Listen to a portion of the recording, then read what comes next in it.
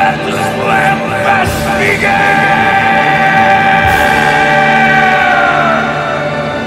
Welcome to another episode of the Slam Fest podcast, where we bring the premier rock concert pre-gaming experience from the parking lot to the podcasting airwaves. I'm Brad. So, back-to-back real-time show episodes. I saw a legendary metal band for the 12th time 2 nights ago. This episode is going to revolve around the Iron Maiden Legacy of the Beast tour I saw on October 9th, 2022 at Little Caesars Arena in Detroit, Michigan. And to help recap this tour and talk about Maiden, please welcome back Jay to the podcast. Jay, welcome back. Thanks, Brad. I guess it was just you and me who saw this show out of the group.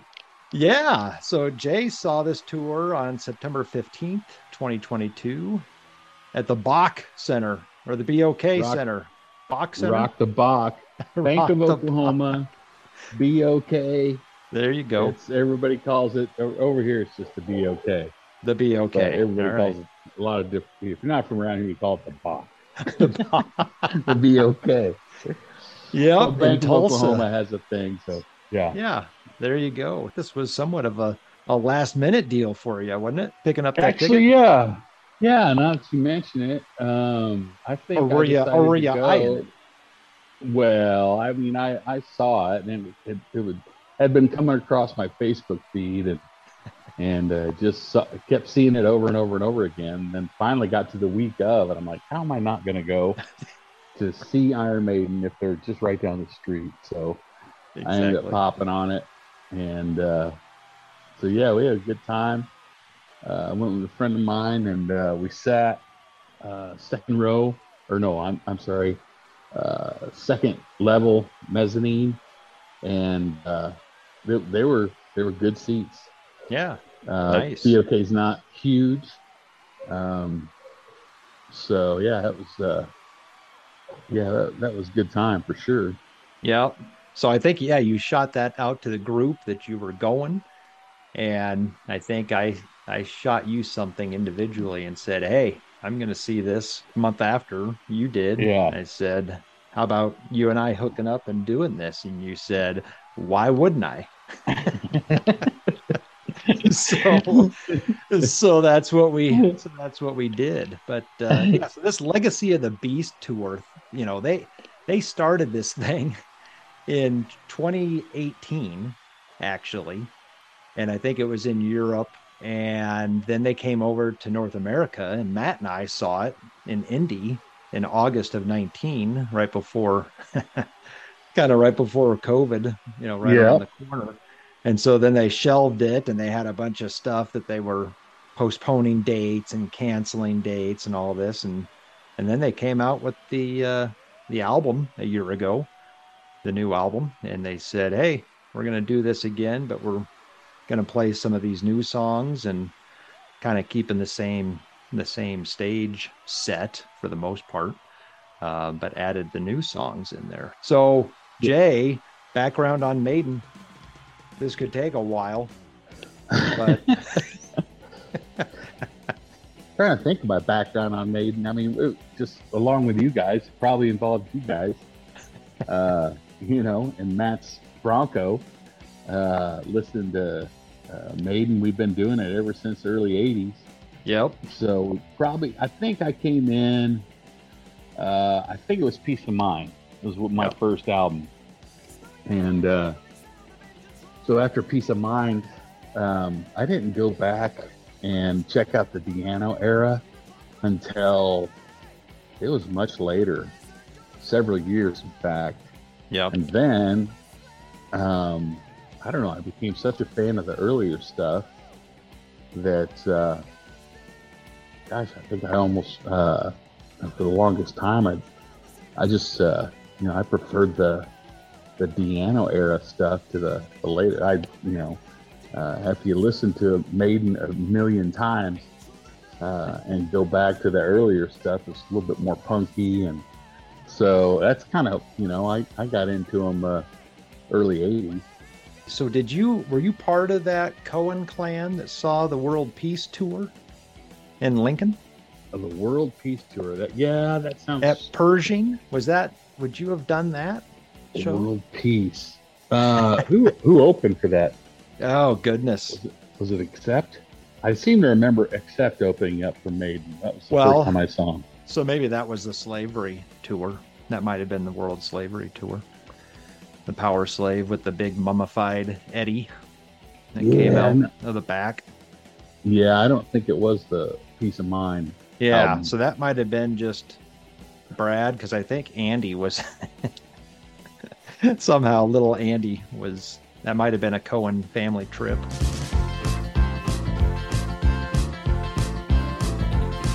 To Lincoln. That could have been, yeah. And then, so did you see him? Did you see him on Somewhere in Time, or did you not see him until I did not. Much later? Okay, so World Slavery, and then probably much later with Us, right? Yep, that sounds right. Whether it was in KC or, well, yeah, KC probably on that the Maiden that they recreated, the Seventh Son. That was the presidential suite. Oh God.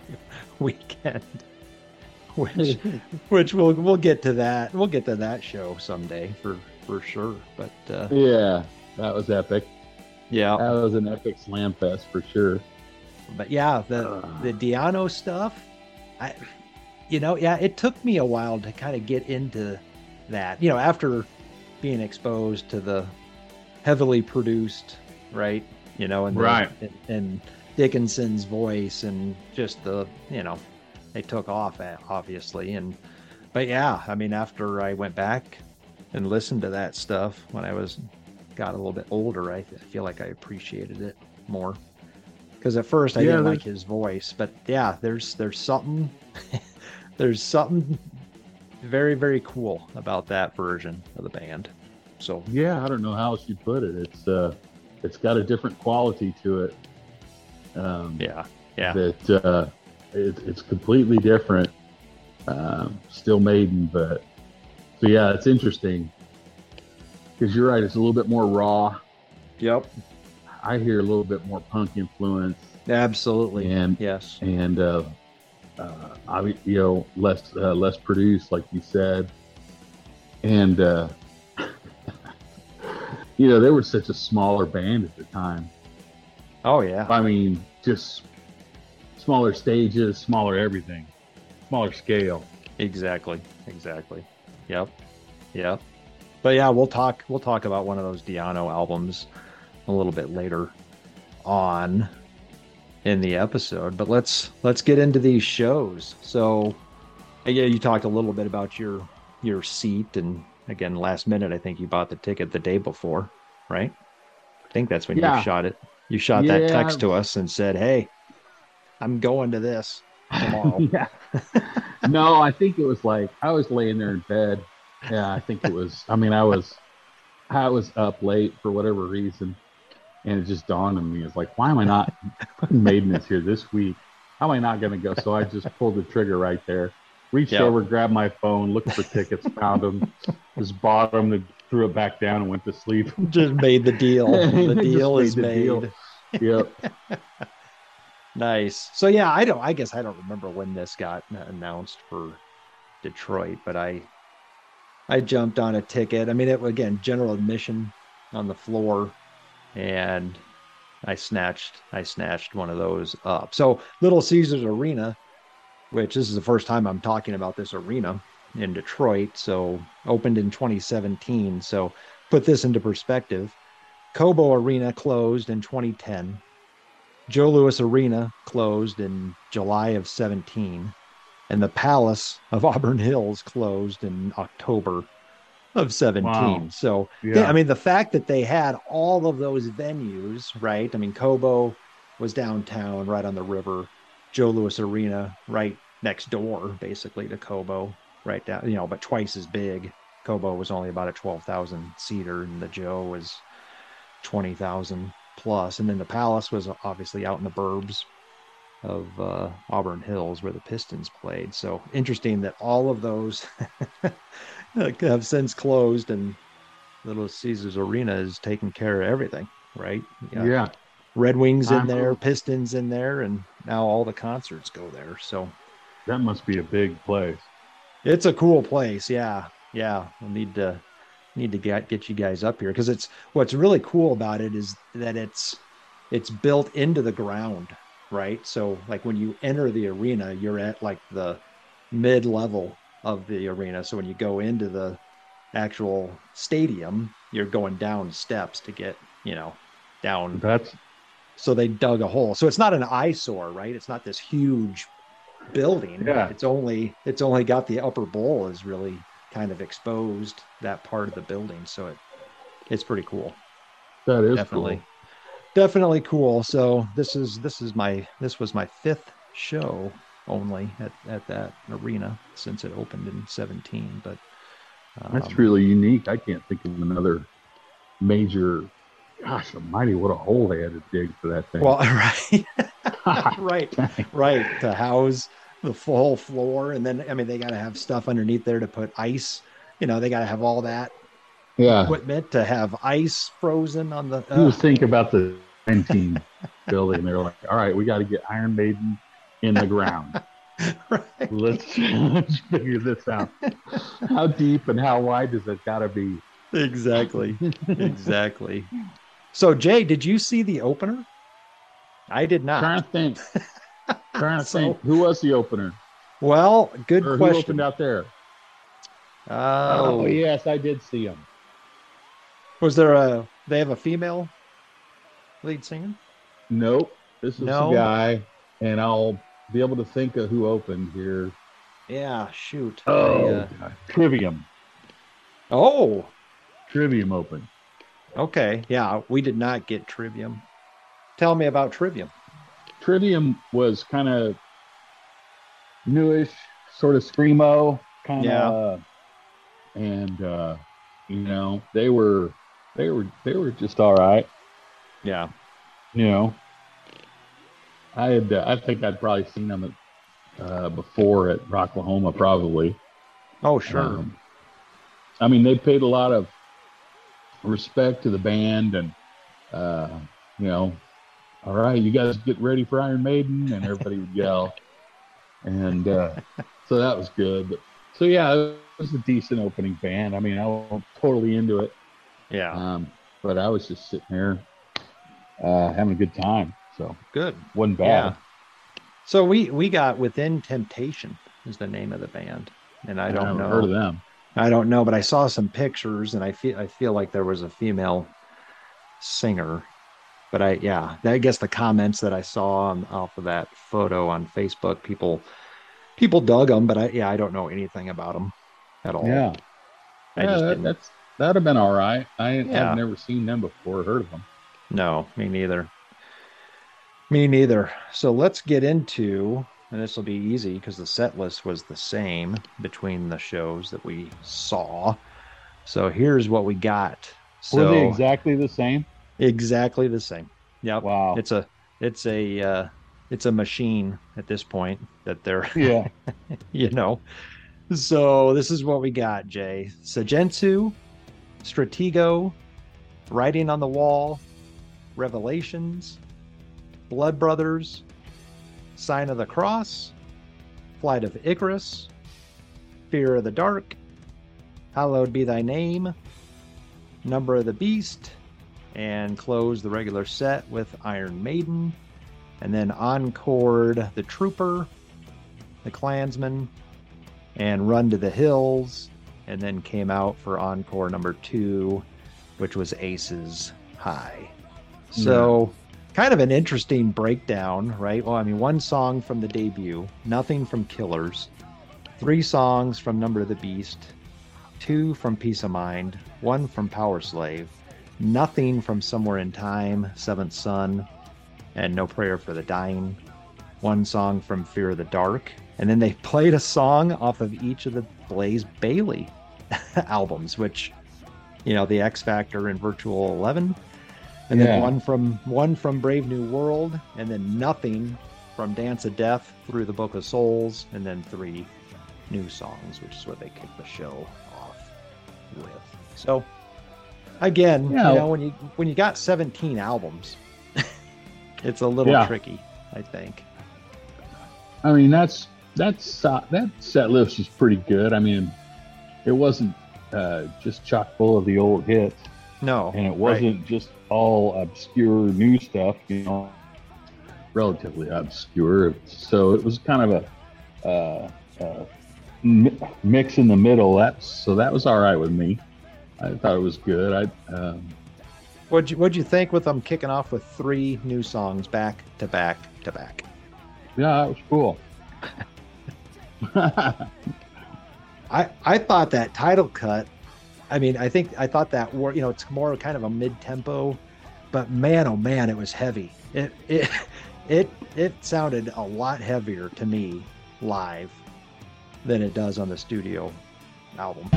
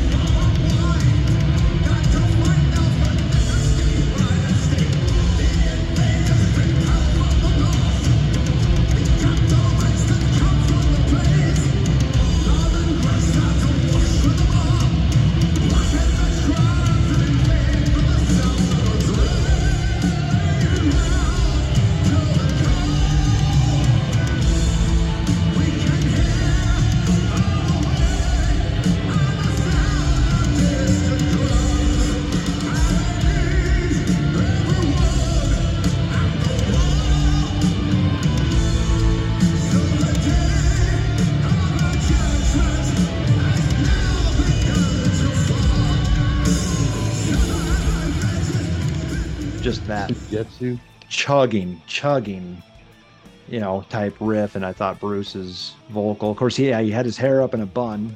Yeah, same here.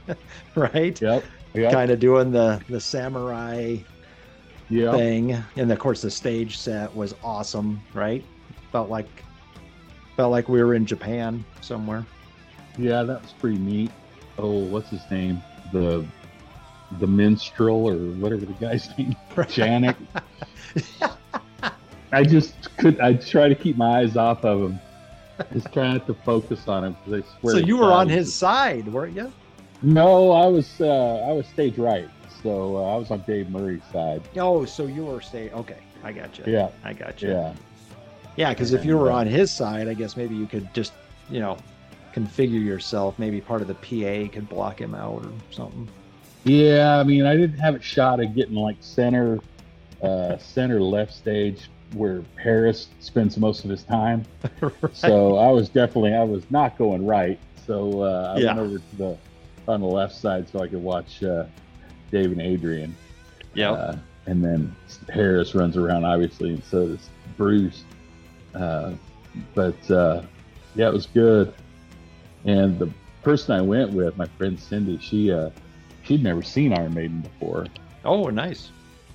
So I asked her if she knew Eddie, and she had no clue who Eddie was. I'm like, well, Eddie will probably make an appearance. Might see him later. A couple times. And so, yeah, you know, when he comes out, I mean, that's the thing with Iron Maiden, right?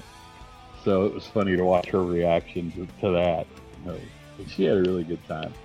Nice. Well, yeah. So they had the kind of the Sejitsu Eddie come out during one of those. I don't remember. I guess I don't know what song it was. Out of those first 3, yeah, it was something. And then you had the came out pretty early though. Yeah, and then there was a Trooper one, right, that came out later. But I'll tell you, one of the coolest things I saw at that show is this 10-year-old kid. Before the show started, he had the aviation goggles on with the leather helmet, Yeah, he had his right. Aces High shirt on.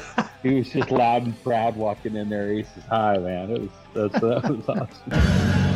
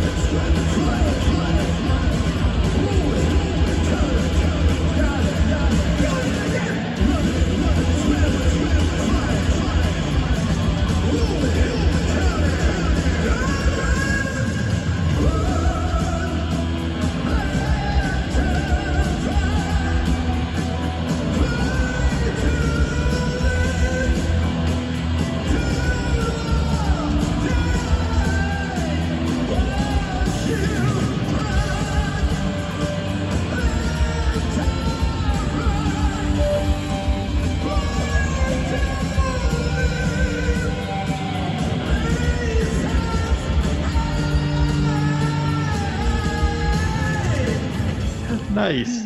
Yeah. Nice.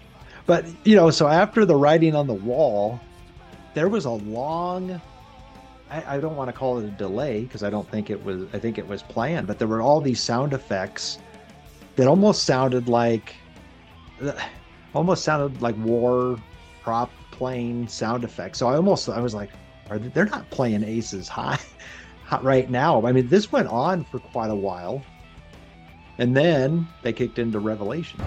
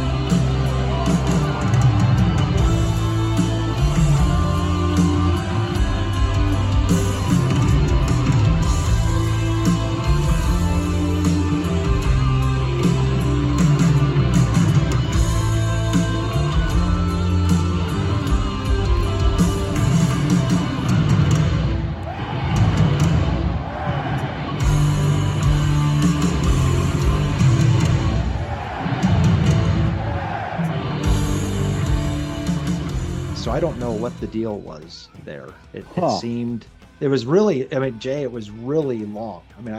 I was like, what are they doing with this? But that's check that out on YouTube. Then I don't remember that. And then the lights kind of came on, and you saw the stained glass, that background with all the kind of the eddies. I think it was just a backdrop, and then of course they kicked into Revelations, which was pretty sweet. Obviously, right? Steve Harris's hair is receding. Yeah. I noticed that even Yeah. from the second deck. Yeah, right, Like, man, right. like, these guys are getting on, but they still, God Almighty, they still bring it. Well, and Jay, it was loud, man. I thought it was really. I mean, our show was loud. Like, Was it louder. really? Yeah, I mean, Doctor, when it came on, before they came on, they cranked that song up, big time. Yeah. It was loud. I mean, it was one of the louder shows I've seen in several years, at least. Up It here. also wasn't too bad. No, okay, Yeah. yeah.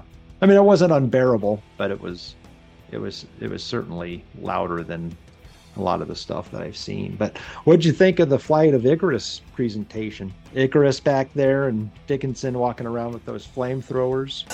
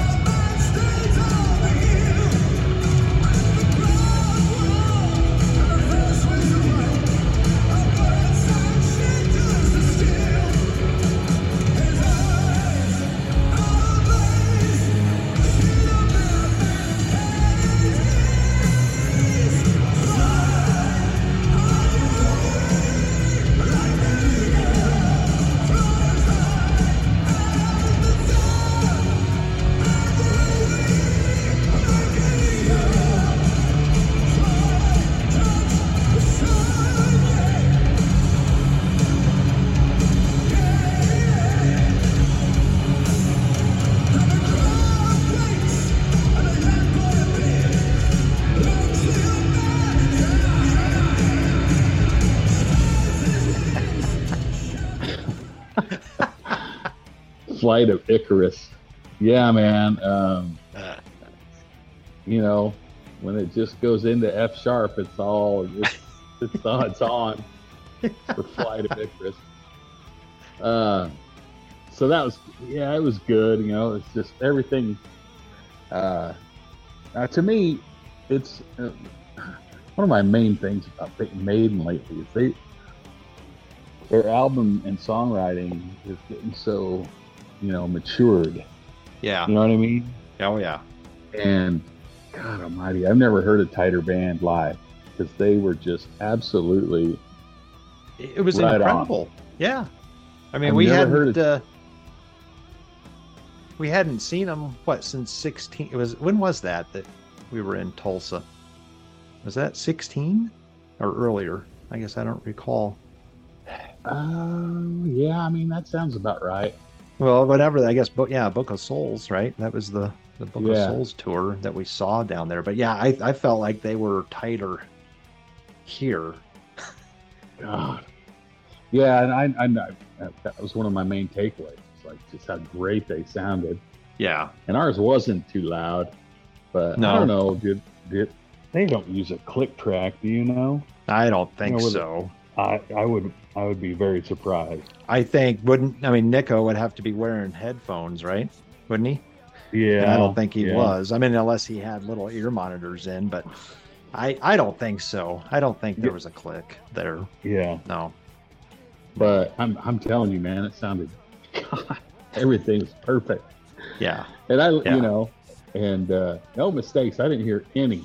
After you've heard those songs 1,000 times, you can pick a mistake out. But Oh yeah. Oh yeah. so, Yeah. So Bruce made a comment that there were some contest winners Oh, yeah? apparently from fans from all over the world, and he joked that they thought they were going to Hawaii and they ended up in Detroit.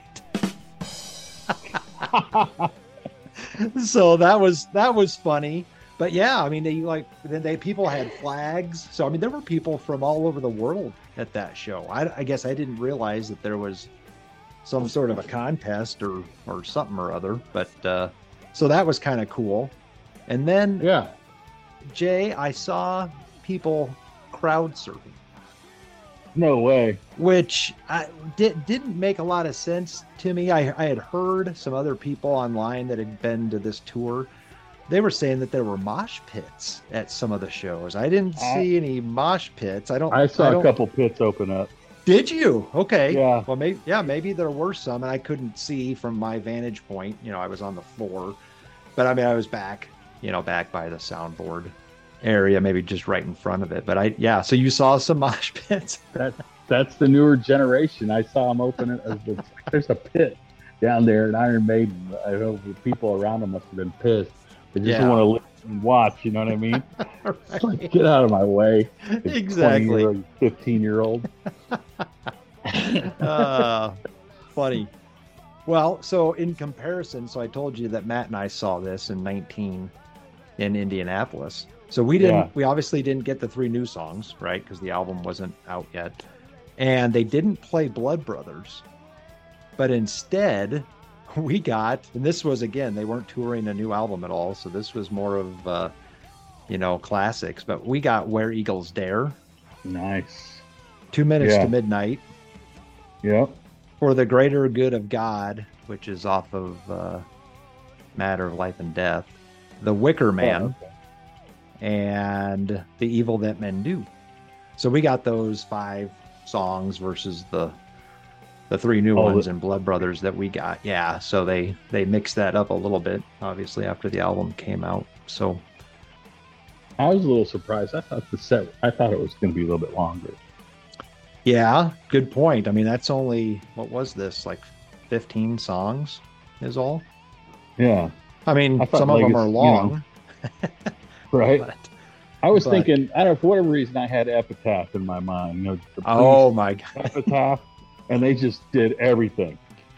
And it just kept coming. It just kept coming.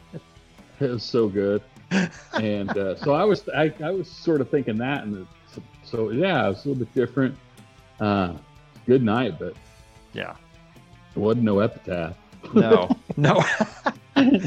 Well, and then Run to the Hills. How funny was that TNT plunger thing that was set up on the platform kind of above the drum kit?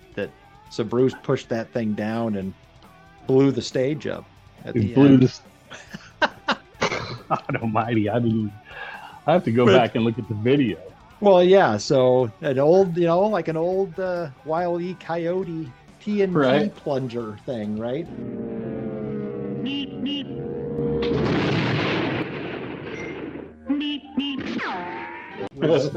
was on the stage, and maybe that had something to do with the kind of the cartoonish video for Run to the Hills with all those old Western shots. And Acme. The Acme. Yeah. Plunger. Exactly. Yeah, it was hilarious. So there was a review in the Oakland, oh God, what was this? The Oakland Press, which is Oakland County. So get this, Jay, you'll get a kick out of the headline. Iron Maiden delivers beastly good fun at Little Caesars Arena. There you go. So what is Cleveland? Is that Oakland. It's not Oakland County out there in Detroit, is it? Yeah, Oakland. You got Oakland. You got 3 counties that make up the Detroit metro, and Oakland is one of them.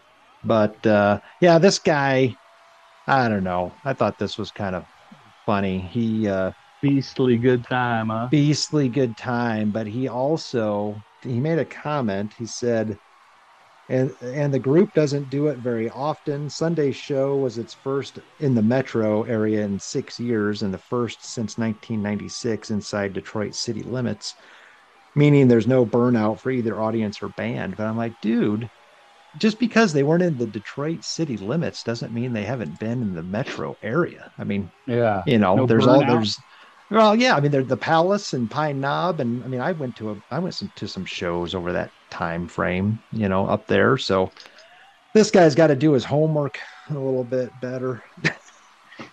I'm not sure everybody gets it. And then get this. Then he says this time I'm not out, sure about that crap.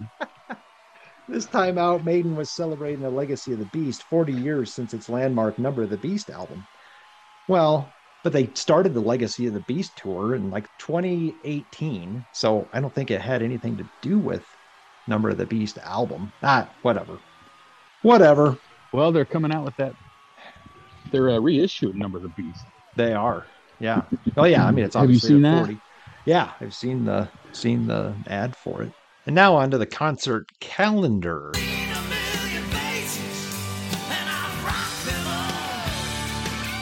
So the Legacy of the Beast tour. As of the day this episode drops, there are 7 more North American dates, and this tour will conclude starting October 15th, Ottawa, Ontario. Then they hit Massachusetts, New York, New Jersey, Washington, D.C., North Carolina, and it closes October 27th in Tampa Bay. And then last week, Iron Maiden announced the Future Past tour for 2023. And this is very, very interesting because the future is in the Seijutsu font and the Past Tour 2023 is in the Somewhere in Time font. So according to the press release, Iron Maiden will be bringing a new tour to Europe in the summer of 2023, including arena shows in the UK and Ireland. The Future Past tour will feature previously underperformed songs from the band's most recent studio album, Seijutsu, along with a focus on 1986's iconic Somewhere in Time record, plus other classic cuts. So 13 European dates have been announced, starting June 13th, 2023, in Krakow, Poland. They'll hit Switzerland, Ireland, Scotland, 5 shows in England, the Netherlands, Belgium, and Italy, and it'll close in Wacken, Germany at the Wacken Open Air, August 2nd through August 5th, 2023. So now on to the band on the bill spotlight. So Iron Maiden's 17th studio album, Seijutsu, released September 3rd, 2021, produced by Kevin Shirley and charted at number 3. So I figured, they played 3 songs on this leg of the Legacy of the Beast tour, so why not go through this album and give my opinion of these 10 songs. So first off, it's interesting to note that the songwriting credits are interesting on this album. Harris has 4 sole writing credits on here. Smith and Dickinson have 3. Smith Harris have 1. And Gers Harris have 2. So kind of interesting. This album is a little bit lopsided with the 10 tracks because the last 3 songs, 10 minutes and 20 seconds, 12 minutes and 39 seconds, and 11 minutes 19 seconds, and all 3 of those songs pinned by Harris. So diving into the first 3 tracks, which they played at this show. Seijutsu, written by Smith Harris, clocking in at 8 minutes, 20 seconds. So some big drum hits to kick off this song into a cool intro, into a great riff. Mid-tempo, kind of reminds me a little bit of Judas Rising from Judas Priest's comeback album, Angel of Retribution, versus Bruce on his own, and then some harmonizing in there, rallying round to the call, and they need everyone at the wall. Great lead guitar melody in there. Breakdown, hear them coming, ready now we wait, must be steadfast, must be patient, and that's just Bruce delivering that. Hold the great wall, never fall again, arrows falling, dark oblivion. So actually very cool song. As I mentioned the show, that song was very, very heavy live. Comes across a lot heavier live than it did in the studio. Next up, Stratego, Gers Harris, clocking in just under 5 minutes. So this qualifies as a quick hitter, which I love. All of their quote-unquote quick hitter songs. Very cool riff, verse, lead melody following the vocal melody. which I'm not always a huge fan of, but Maiden does it, and generally Maiden does it well. It works here. Pre-chorus, For I Have Not a Mortal Soul, that you already know. Again, just Bruce delivering that. Awesome. And some delay in there as well. And again, serious galloping vibe, which is not uncommon, obviously, for Maiden, but it's especially prominent right during this pre-chorus section. Chorus, just okay. Underlying lead melody, kind of following that vocal. Doesn't totally work, but I'm a fan, and it came across well live. Writing on the Wall, Smith Dickinson, clocking in at 6:13, so this was the first song that everybody heard. They had that interesting animated video that went along with it. Cool acoustic intro into a not Maiden-like riff. It's cool, and again, it sounds like something, and I can't put my fingers on it. Kicks in Foley at about the minute mark. Verse is good. Chorus, have you seen the writing on the wall? Have you seen the writing? And again, some underlying delay in there, which is great. Can you see the riders on the storm? Can you see them riding? And during the live performance, again, it was very cool to hear Adrian Smith play that acoustic intro. And then during the chorus, obviously he had some crowd participation going on, and people were participating, so they knew the song. Lost in a World, solely written by Harris, 9 minutes, 31 seconds. Cool acoustic intro, some underlying ahs back there. Great vibe. Bruce sounds really good. Some cool delay in there. Again, kicks in at about the 2-minute mark. Verse, great double-tracked vocal and delivery. Chorus, tempo change. Lost in a Lost World, great delay. Lying on Sacred Ground, great delay. Just awesome, and then a great tone on that guitar solo. Next up, Days of Future Past, Smith Dickinson, just over 4 minutes long, so this could technically be a quick hitter as well. Great mid-tempo intro, kicks into an upbeat, quick hitter riff. Verse is good, chorus, Bruce only, voice is just soaring. The Days of Future Past, To Wander on the Shore.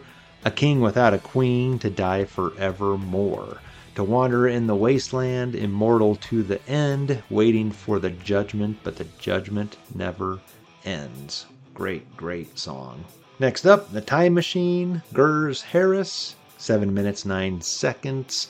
Mellow intro, mellow vocal. Again, kicks in at about the minute mark. Cool riff, lead melody following the vocal melody. Again, not a huge fan of it. It's okay here. Chorus, Bruce double-tracked, great melody. I'm not a preacher, I am but a man. You cannot imagine what I've seen and done. And then some harmonizing in there as well. Awesome. Solo trade-offs are great, and a very cool underlying riff during that solo. Darkest Hour, Smith Dickinson, 7 minutes, 20 seconds.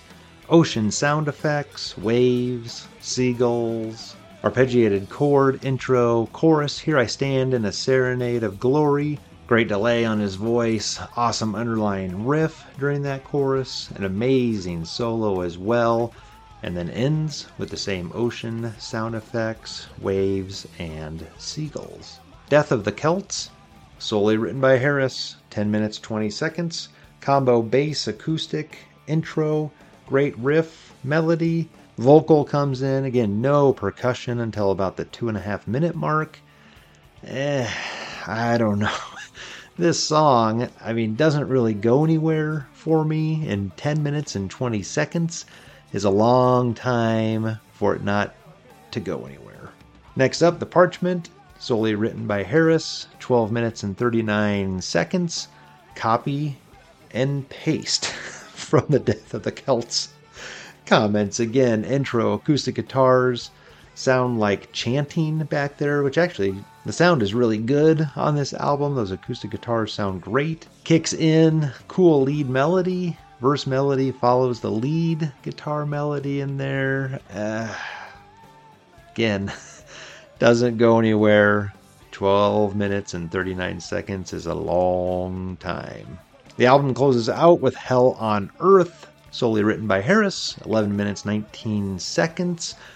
Awesome intro. That acoustic bass, lead melody, and underlying keys just sets a great mood. Kicks in, lead melody. I'm a fan of the upbeat chorus vocal melody. They only do it one time, so interesting arrangement in there. I wish I could go back. Bled for all upon this hell on earth. And again, some great riffing, kind of post-chorus in there during some of those breakdowns. Great stuff going on in there.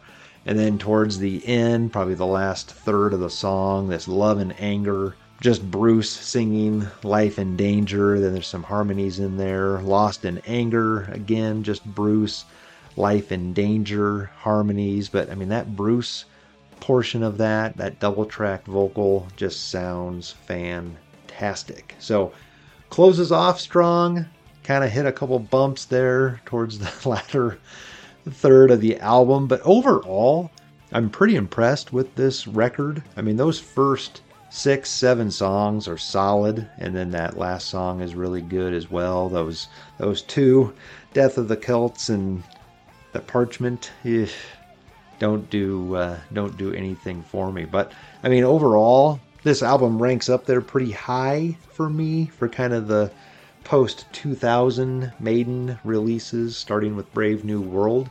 A Matter of Life and Death is probably in the top spot for me, but this one's really close, with Book of Souls probably not too far behind it. But again, pretty impressed. Hadn't had anything from them for 6 years, and I think they came out swinging and put a great album out. And again, it was cool to hear those first 3 songs live, and they came across great live. There's some other songs on here that would come across well live as well. So when they do that, the Future Past tour in 2023, it'll be interesting to see what songs they choose from this album. And now on to the Slamfest tip of the week. So real-time show means pre-gaming. So in addition to my song selections, a couple of interesting points here. I wore my 2013 Slamfest Up the Irons t-shirt, and everyone will hear more about that in a few years when I get to that episode. But I was also partaking in some Trooper beer.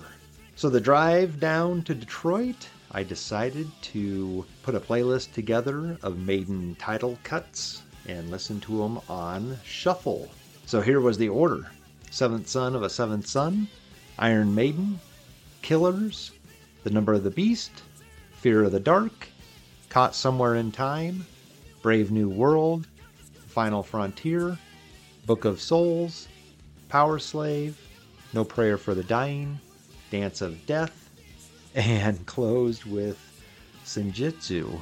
So interesting, right? They've got 17 studio albums. There's not a title cut on Peace of Mind or A Matter of Life and Death, and none on the 2 Blaze Bayley era albums.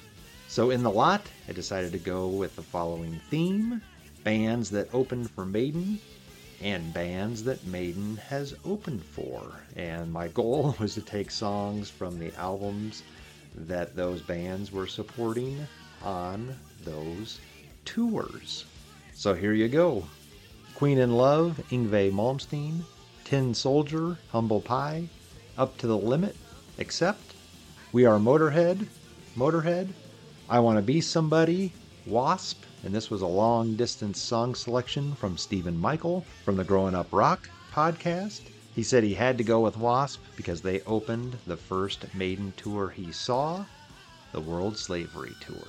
Hit and Run, Whitesnake, Belly of the Beast, Anthrax, Power Trip, Monster Magnet, Twisted, Vinnie Vincent Invasion, Hit and Run, Girl School, Too Hard to Handle, Blackfoot, Big Fat Pig, Clutch, Burn in Hell, Twisted Sister, Too Far Gone, Coney Hatch, Don't Tell the Kids, Dio, Lettin' Go, Mama's Boys, Nightmare, Saxon, Wildcats, Tigers of Pantang, Heft, Fastway, Only the Strong Survive, Warrior, Rock Until You Drop, Raven, Dogs of War, Michael Schenker Group, Separate, Fraley's Comet, In Your Direction, Rat, It's So Easy, Guns N' Roses, Power, Rainbow, I Want Out, Halloween, Lifetime, Killer Dwarfs, Super Collider, Megadeth, Over the Edge, Hurricane, and closed with She's So European by Kiss. So, like I said at the top of this, I had bands that had opened for Maiden and then bands that Maiden had opened for, but I was having so much fun with the bands that had opened for Maiden, I stuck with that, but had to close out the pre-gaming with Kiss. Of course, Maiden opened for Kiss on the Unmasked tour in 1980, so I chose that gem off of the Unmasked album. And the one funny note from this pre-gaming, so I was just in my car, and the one song that got any reaction was a guy walking by, and he gave me devil horns when I was playing Twisted by Vinnie Vincent Invasion. So now to close this episode out with a Which Side Are You On?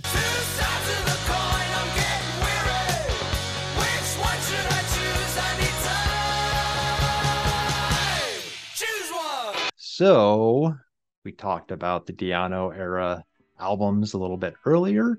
So let's do the North American version of Killers, released February 2nd, 1981, charted at number 78, and is certified gold.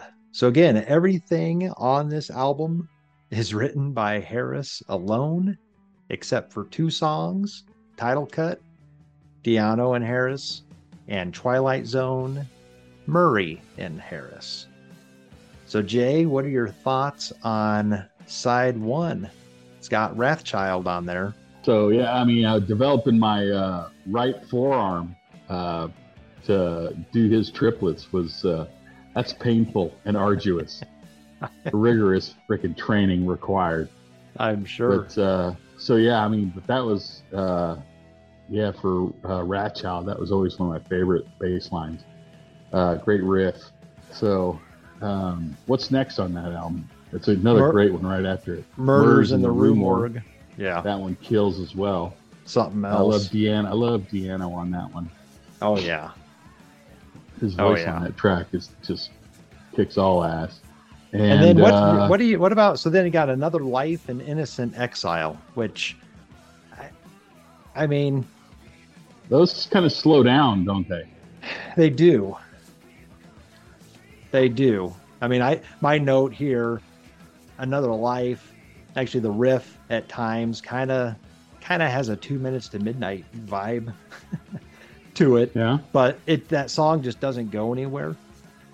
You know, for me, Innocent Exile has a great bass intro, but it's kind of disjointed. It just, yeah. I mean, Di'Anno sounds great.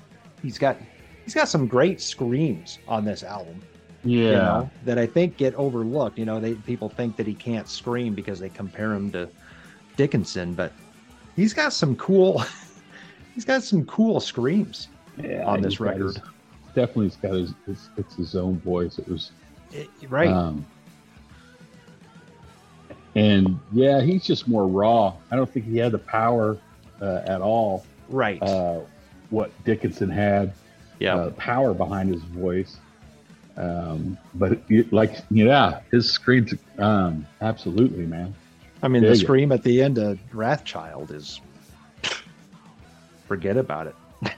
He's got a great scream at the end of that. Yeah. But yeah, Murders in the Rue Morgue is probably my favorite song on the album. Oh yeah. And it might be my favorite. My second favorite. Yeah, might be my favorite Di'Anno song, period, which is kind of a bold statement, but great title. I love it. Yeah. Great. You know, great title. Yeah. Yeah. But so, I mean, yeah, Wrathchild and Murders in the Rue Morgue are great. Genghis Khan, I think that's a cool instrumental. You know, the last minute and a half or whatever has some great lead harmonies in there, and whether they've got Dually. delay or reverb on it, something. It just sounds real. It just sounds You amazing. know what else is excellent? Is No Janik. Hey, that guy's just not there. Which, I mean, that's a major plus. That's a major plus. He's not on side 1 or side 2. Or side 2. Thank God. So, Where's he so keep that speaking- guy up? I don't So- know. Is he like Ruprecht, and he's got an eye patch and a fork, I possibly. I think the connection didn't Bruce find him for some of his solo albums in the 90s? Isn't that where he came from? I guess I don't know for sure. I'm not sure. Because he replaced Adrian, I think, when Adrian left there in the early 90s, but I don't know where he came from. But he's not going anywhere. He's not. He dug himself in like a tick. That he has. So let's move on to side 2, which also doesn't have Yannick on it. But you got Killers, Twilight Zone, Prodigal Son, Purgatory, and Drifter. Solid. I gotta go side 1 on this one. For me, I mean, I may be jumping the gun. I don't know. What do you got on side 2? There's no jumping the gun. Well, Killers, I mean, great title cut. There's all kinds of, Di'Anno's got all kinds of interjections in the beginning. He's all doing all those yas and ows and yas, and as that song is slowly trying to start. Yeah. It's got that long intro, but love it, actually. That palm muting kind of descending down the neck, that Yeah. kind of sounds like Strength by, what was that band, The Alarm? Cool moments in there. Yeah, real cool. You can't go wrong with palm muting arpeggios. No, yeah, good. I like that stuff. And actually, that Twilight Zone, you got him. Di'Anno's going into some falsetto in there. It almost sounds like something that King Diamond might have been listening to and said, "Hey, I kind of like this." Who's it kind of out has on that the road feel. again? Yeah, right. They're out touring They are. I know. as Merciful Crazy. Fate. Right? Yeah, that's right. Not King That's Diamond. right. It is Merciful Fate. Merciful and they're coming out with a new Fate. freaking album. So these are good times. Unreal. And I can't wait to hear it. So But Prodigal Son is interesting because that's almost an instrumental, but then some vocal comes in. But of course, Jay, I got to bring up Kiss almost in every episode. So this sounds like on Ace Frehley's '78 solo album, he had an instrumental on there called "Fractured Mirror." okay. It's got elements of that. It sounds. There's some acoustic in there, and it sounds there's some similarities. Some eerily Yeah. reminiscent. It does. Very cool though. Very, very mellow. Di'Anno sounds great, but it doesn't really sound like a Maiden song. But I think it's got a cool vibe to it. Purgatory, that's just a cool upbeat kind of punky rocker, actually. And then Drifter kind of reminds me, it's like another Wrathchild. Yeah. Got that kind What of year did that come out? 81. What year did it was an 81. 81. Wow. You go with side 1. Is that what you're doing? Definitely side 1 for me. Wrathchild. So, like I mentioned, Murders. Wrathchild and Murders those are obviously great songs, but Another Life and Innocent Exile kind of bring it down. And I feel like side 2, they're all hitters. I like them. Yeah. I like them all. Okay. So I think I'm going with side 2 Nice. over Well, I have side to 1 go- of Killers. I'll have to But- listen to side 2 a little bit more. Yeah, no, but yeah, been a this minute. is probably could be a whole nother discussion, but I think I like Killers better than the self-titled. Really? I don't know where you're at with that. That's Yeah, I'm probably on the first album, Iron Maiden. yeah. I mean, you got Phantom of the Opera on there, right? It's just it's kind of like Somewhere in Time for me, in that I just dig the whole tone and the vibe of it. it's the sum of all the parts type of thing. For me, it's that first album. God, what an amazing freaking first album for a band to put out. Well, that's true, right? The fact that it's a debut, that's pretty. That's heady stuff. That is pretty cool. Yeah. All right, JJ. Unless you got anything else, I'm good. I just say Maiden rules. That was a blast. It was kind of cool that you and I both got to go see that tour. We're the only two out of the crew. Yep, I wasn't gonna miss it. I woke up from a dream and flipped go on the phone and snatched up tickets and turned around, went back to sleep. That's awesome. So, yeah, woke up the next day and you're like, I'm going to Maiden. Yeah, I did. I got Iron Maiden tonight, so I wasn't gonna miss it. That's not a bad phrase to say or think. Not at all. Yeah, or a reality to have. Right. Exactly. Thanks, Jay. Okay, brother. Yeah, man, I appreciate you. See ya. Did anyone see Iron Maiden on the Legacy of the Beast tour during this 2022 run? If so, when and where, and what were your thoughts, memories, or stories from that show? What is your opinion of Iron Maiden's 17th and most recent studio album, Seigetsu, from 2021? And last but not least, what are your thoughts on Iron Maiden's second studio album, Killers, from 1981? Side 1 or Side 2?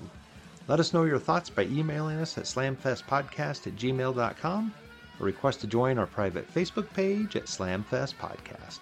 Thanks for listening. Until next time.